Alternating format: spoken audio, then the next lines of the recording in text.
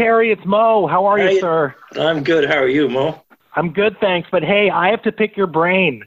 I don't think it's controversial to say that over the last 2 years, Canada has been diplomatically abused by China. But once we come out of this pandemic with the Chinese government disinformation campaign that had the WHO reporting things that the Chinese government knew were false, the planes that Trudeau sent to China for medical equipment that came back empty, Beijing buying up personal protective equipment through its United Front network, including right here in Canada, while covering up the risks of coronavirus to everyone else. Is Canada's relationship with China going to change, or are the political and corporate interests so entrenched that, as Defense Minister Sajjan said, we will still view China as not our adversary? Well, that's the million-dollar question, and it's a particularly pertinent question in respect of Canada, because Canada is unique in the G7, and in fact, maybe even the G20, in some very, very strange, zombie-like brain freeze that seems to have afflicted just about everybody in the Liberal cabinet. It's astonishing. It's really remarkable. I'm not a conservative, and I'm not citing conservative talking points, and I hate talking about this in ways that seem partisan. But the tragic fact of it is that you have, in Canada, for instance, there was a poll that the Pew International, Public Information, they do a wonderful public opinion surveys, rather, every year. And in December, they did a tremendous global attitude survey. I think they run it through the University of Maryland, and they've been running it for years, on attitudes towards the People's Republic of China. Mm-hmm. And it was like tens of thousands of poll respondents from 37 countries, I think. And the people who have the lowest opinion of the People's Republic, the government, not the people, obviously, the Chinese people, mm-hmm. Magnificent civilization and all that sort of thing. But the top three were Japan, Canada, and Sweden. Okay? Oh, really? Okay. We have Canadians have the lowest opinion, and have had for quite some time. I mean, there's this, the point I'm making is this weird disconnect, right? Whereas the overwhelming majority of Canadians, for some time now, have just had it with this rubbish, right? They've just fed up.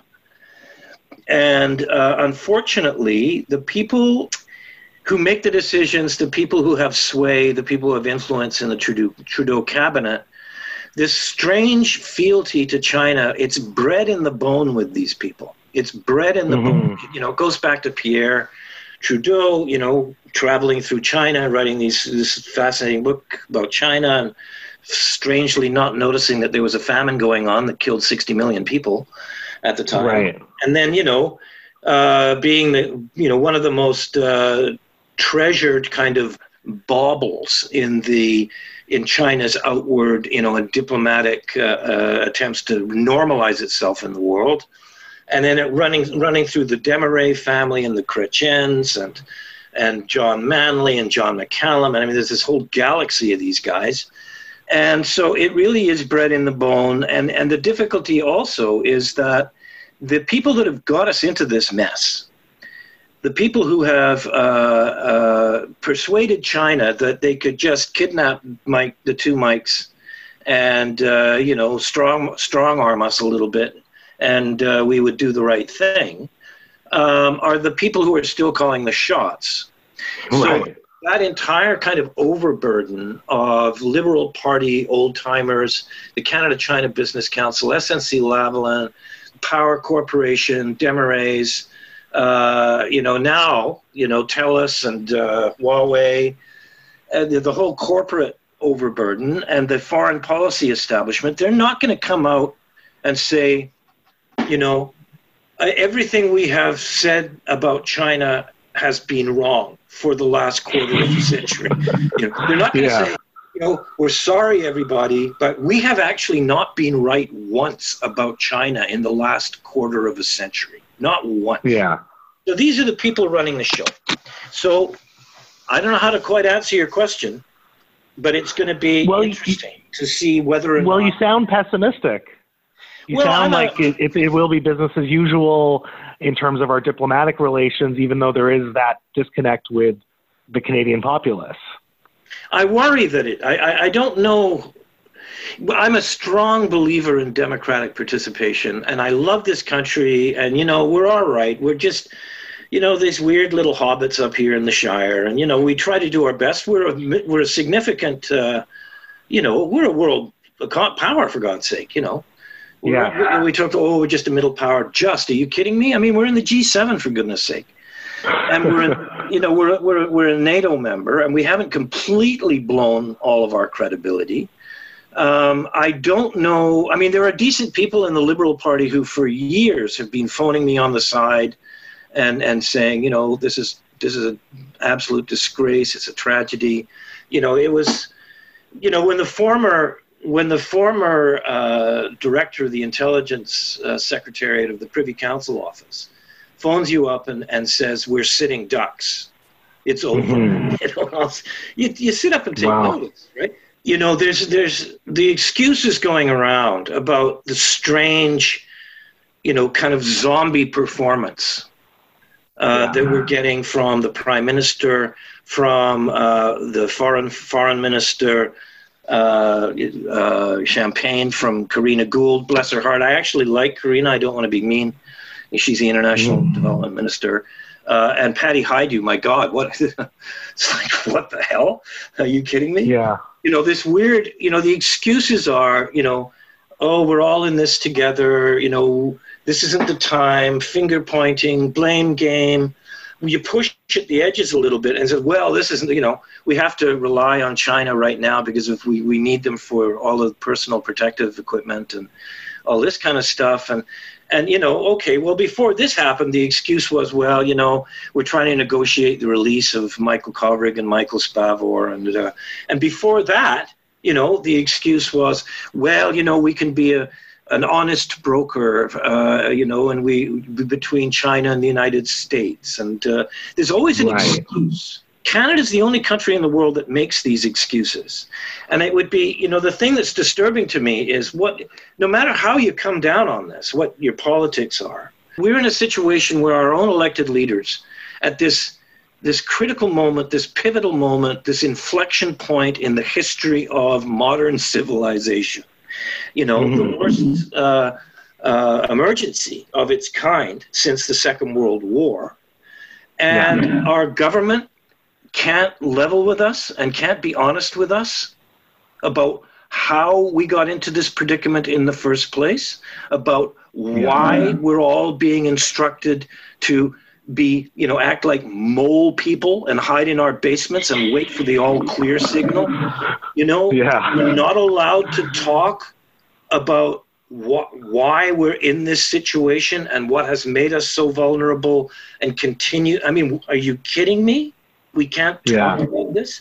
So, and the difficulty, of course, is when you do start talking about this and you don't sort of hew to the Liberal Party line on it, God knows, people will call you all kinds of names. And look what happened to the Epoch Times the other day. I mean, they're weirdos. I mean, I shouldn't be mean.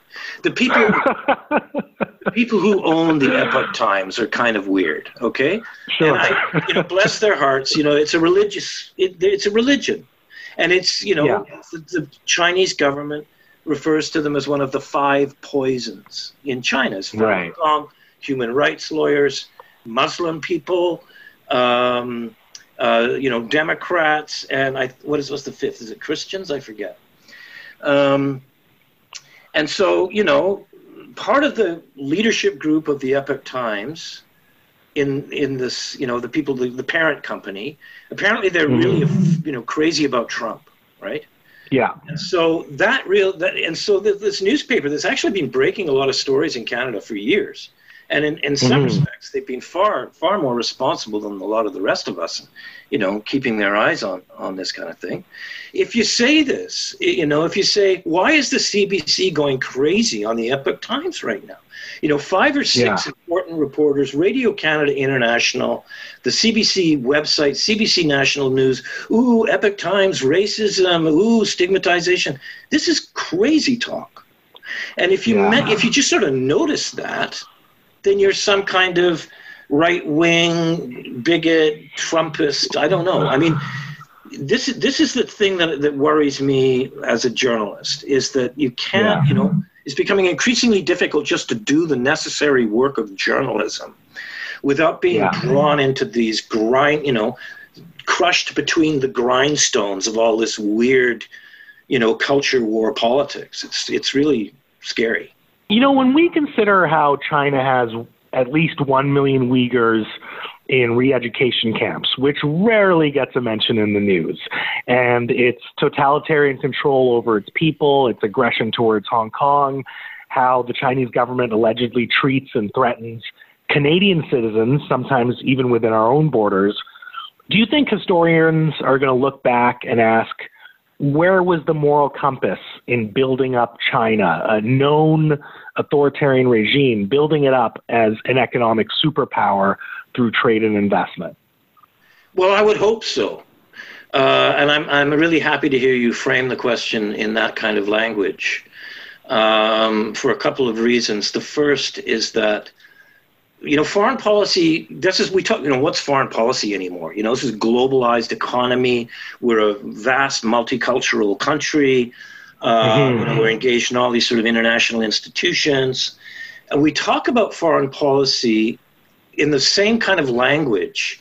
We talk about these issues in the same kind of language that we used to talk about them in the 1920s.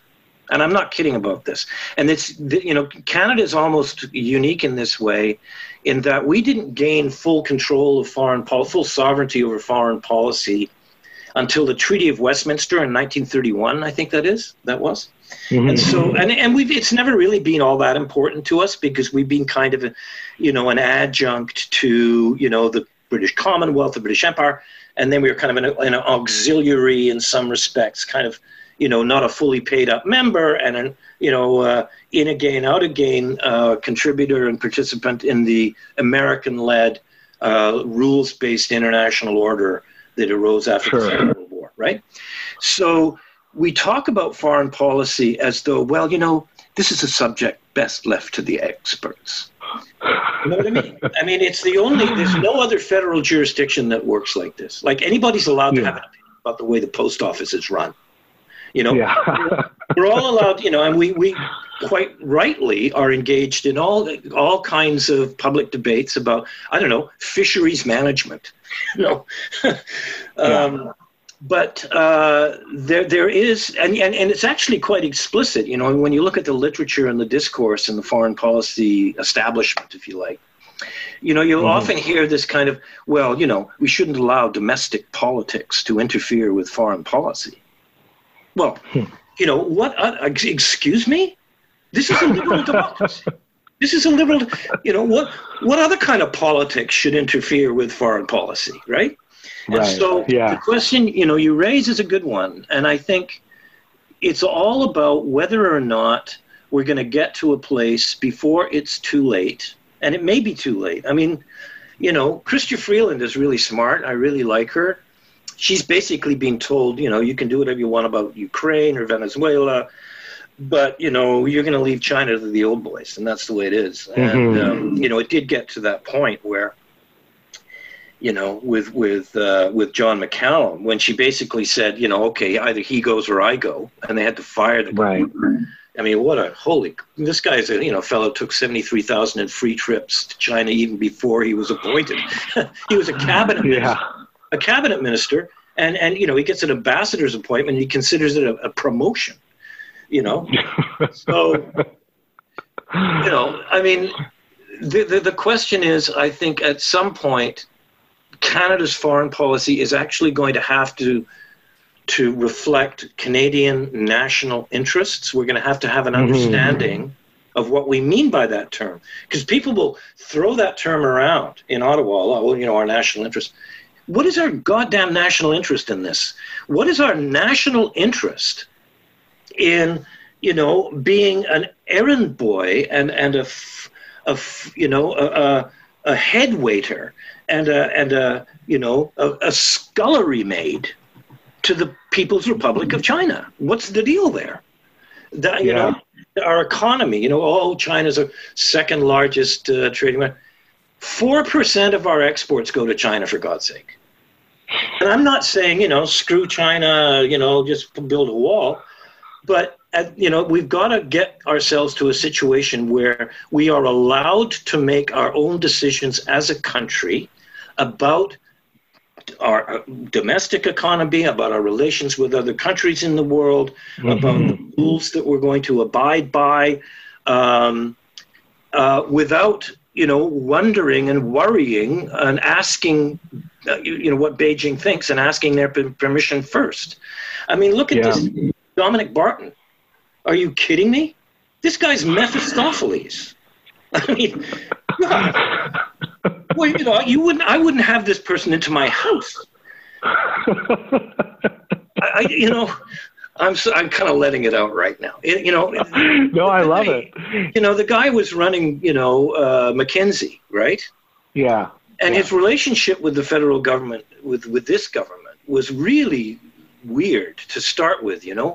Finance Minister Bill Morneau's Blue Chip Economic Development Advisory Committee. Remember that? Yeah.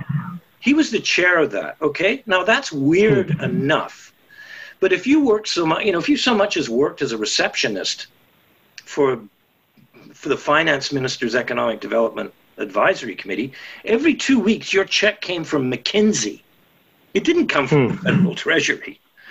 It was a wholly owned subsidiary of McKinsey. McKinsey was having its annual, gala, its glitzy, annual thing in the desert in Xinjiang, within 5 kilometers of one of these concentration camps. Wow. And they were running influence operations in Ukraine. That Manafort guy in the States that ended up getting busted? Yeah. With that guy. And they were running intelligence operations for the Saudis. And you have this guy, Barton, who spent, he walked into the office in McKinsey back in the 80s, in Toronto, and never left. And he's been in China or Asia almost ever since. And, we didn't appoint a new ambassador until Beijing said, yeah, okay, that Dominic Barton, we'd like Dominic Barton. Right. We've admitted this. So, there will come a point, I think, a kind of a breaking point. Yeah. And if this isn't it, I don't know what is. I do expect that there is going to come a breaking point pretty soon when Canadians are not going to be so easily mollified by China patting us on the head and saying, oh gosh, you're so much more civilized than those beastly Americans. And, you're so much more cultured and sensible than those ghastly Americans. We're really far too susceptible to flattery, right? And at some point, people are just going to say, screw this. Enough is enough. We stand with the overwhelming majority of the people of China because they are human beings and because they are brothers and sisters, and they're vested with all of the rights and liberties enshrined in the Universal Declaration of Human Rights. And our people in Hong Kong are not just the 300,000, businessmen and their families and so on who live in Hong Kong, who've got Canadian citizenship papers in their business portfolios. All of those people in Hong Kong are our people. Yeah. And our Canadian values that's Canadian values. That's what we fought and died for, and that's our line in the sand, and we've had just about enough of all of this. Yeah. Hey, Terry, I know you saw that news about Taiwan and how Taiwan donated 500,000 masks to Canada. Can I be honest about that? Sure. I found it shameful. We're a G7 country, And with all admiration for Taiwan, I mean, they did so many things right in this pandemic. And I wish we took lessons from them directly or indirectly. But the idea that Canada was caught so flat-footed by believing disinformation from China filtered through the WHO, that we, as the 10th largest economy in the world, are in a position where we're accepting a handout from a country that's a third of our size, a country that we don't even recognize as a country, that's disgraceful. And I say that with admiration for Taiwan. It's disgraceful that we don't recognize them as a country. And again, we can learn so much from many countries, but this just makes me feel disappointed that Canada was so ill-prepared. It would be like me accepting money for a mortgage payment from my 16-year-old cousin, who I even refuse to acknowledge as my cousin. You know what I mean? Oh, yeah, I know. I mean, we're kind of like a charity case, right? And you know what's fascinating? One of the fascinating things about Taiwan, and I love Taiwan, by the way. I wear my, sort of heart on my sleeve when it comes to Taiwan. It's this thriving little liberal democracy. Interestingly, Tsai Ing-wen, who I love, by the way, I'm just mad about her. I never go sort of fanboy about any politician, but she is so solid, man. And the interesting thing is her party is the sister party of Canada's Liberal Party in the Liberal International. Oh, and wow. We treat her like dirt. Yeah. We really treat her like dirt. We're falling all over ourselves, thanking, what's his name, Francois-Philippe Champagne, our foreign minister, slobbering on Xi Jinping's slippers, going to photo opportunities with Li Keqiang and Wang Yi and all these gargoyles from Beijing. And hasn't even said, I don't think he's even mentioned Taiwan. I don't even think he said thanks. Yeah. This is, but the difficulty is you're up against this weird partisan mind thing. You've been really central to the conversation about the influence of foreign capital in creating all of these weird distortions in Vancouver real estate, right? That's nice of you to say, but yeah, I've been trying to follow it as best I can. Yeah, no, I think you've been on top of that. It's hard not to be if you're serious about looking at Vancouver, right? Well, absolutely. Part of the thing about that conversation, it was kind of screwed up in a similar way, is that you had all these white guys, in suits and from the, real estate industry. If anybody says, gosh, there sure seems to be a lot of Chinese money floating around. Holy crap. We kind of, real estate's doubling, tripling in price. Like what the, all these Ferraris and Maseratis, what the heck's going on with the city? And then you have, condo king Bill Rennie and the mayor of Vancouver, who's married to some starlet in China whose mother's just been picked up in Harbin on some kind of corruption charge, saying, oh, you're being racist for talking like this. And then, of course, all of our friends in the old Cantonese community in Vancouver, my interlocutors, the people who my people are Irish, we're immigrants, and we immigrated, and I've actually written extensively about this. We're kind of welcomed into the Cantonese community in Vancouver. All of these the old Chinese Canadians in Vancouver saying, this isn't racist. Are you kidding me? What's wrong with you people? And so, the interesting thing is, if you follow the money instead of the people, I mean, you can follow the people, and that, the sort of migration of all these rich people into Vancouver certainly made a difference, but they weren't all rich. It was really the money, right? You follow the money, and that's where you get the story. And similarly, when it comes to the spread of the coronavirus around the world, if you follow the genetic footprints that virus leaves behind, rather than the people carrying it, that's where you get the real story, right? And so when you look at that, the interplay between the creature, the beast that's devouring people all over the world, and human systems and politics and stuff like that, the science tells its own story. And in that story, I'm afraid Health Minister Patty Hajdu does not come off, she plays no heroic role. Let me tell you. They're always saying, oh, look to the science, you have to be guided by the science. Right. We were not guided by the science on this. The people who were guided by the science on this were Taiwan, were South Korea, were New Zealand, you know? Mm-hmm. And they're doing pretty well. And, you know, the evidence is just they're slam dunk, right? We know now, because of all of those brave whistleblowers who were right and who died on the front lines, by the way, in those hospitals in Wuhan. The history that is written of this story, my God, if there are not statues to those Wuhan doctors in major cities around the world, then we've done something wrong. They were vindicated. They were vindicated on the 7th of January when the genome was sequenced. They were saying, look, this is just like SARS. A month later, the Chinese Foreign Ministry was holding these press conferences in Beijing and saying, oh, it's no worse than the U.S. flu. You know, you had January 6th, 7th, the thing was the genome was sequenced, and the doctors who, you know, almost a month earlier were saying this is just like SARS. And so when the new thing finally gets a name, it's SARS-CoV-2. And the first one was SARS-CoV-1, you know. It shares 80% of the genetic sequence of the first SARS. It shares 96% of the genetic sequence of these bats in Hunan. Might have come through a pangolin in a wet market.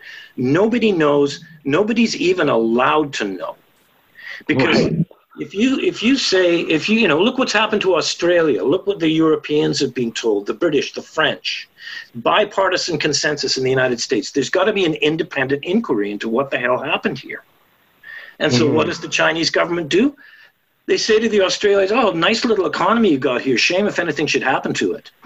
You know, your beef exports, your wine, tourism, you know, sending students to you guys, you know, you just watch your manners. And Canada, unfortunately, has gone along with Dr. Tedros, who's not even a doctor, who's the head of the World Health Organization, who says, well, we should handle this with an in-house World Health Organization review. And Canada is one of the first countries to come along and say, yeah, we're in favor of that. Yeah, we'll take that. While everybody else is saying we need a serious independent inquiry into what the hell happened here. You know, so yeah, it's at some point the penny is going to drop, I think. Yeah, I mean, I would hope so. But again, my fear is, you know, these entrenched interests, be they political or corporate, and which direction the Canadian government takes in spite or as a result of what the Canadian population wants. It remains to be seen. And, I'm sure you'll be the man to follow it. Yeah, the Conservatives are in complete disarray on this, although the people with the best and most principled position in Ottawa right now on this file, I have to say, are Conservatives. It's a shame. I'm kind of a lefty. The NDP has been completely AWOL on this for, you know, from the word go. I mean, half these old guys in Toronto are still wandering around in Mao hats. So, and they're, like I say, they're decent people in the Liberal Party too. I think when Biden gets elected, inshallah, Joe Biden gets inshallah, absolutely. You know, the conversation might change. We'll see. Well, hey, Terry, I appreciate the chat. Are you going to come on a proper episode of This is Van Color with me sometime? I'd love to sit down with you for an hour and chat in a proper studio about this. Oh, I'd love to. Yeah. I'm a big fan of yours, man. Thank you. I appreciate that, and I'm definitely going to invite you on the show for a proper episode once we're allowed to meet up in person again. Okay, great. Glad this wasn't a video chat. I look like some strange man from the mountains. Oh, I look like a slob too. Don't worry about it. But hey, to you and your family, stay healthy, my friend. You too, buddy. Thanks very much. God bless. I appreciate that. Bye now. Okay, bye-bye.